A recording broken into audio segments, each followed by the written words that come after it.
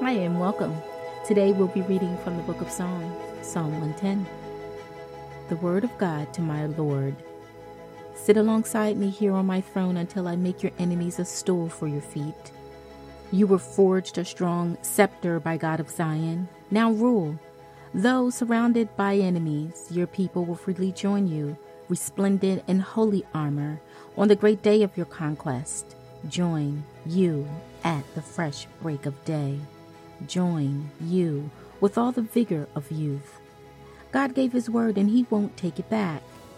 You're the permanent priest, the Melchizedek priest.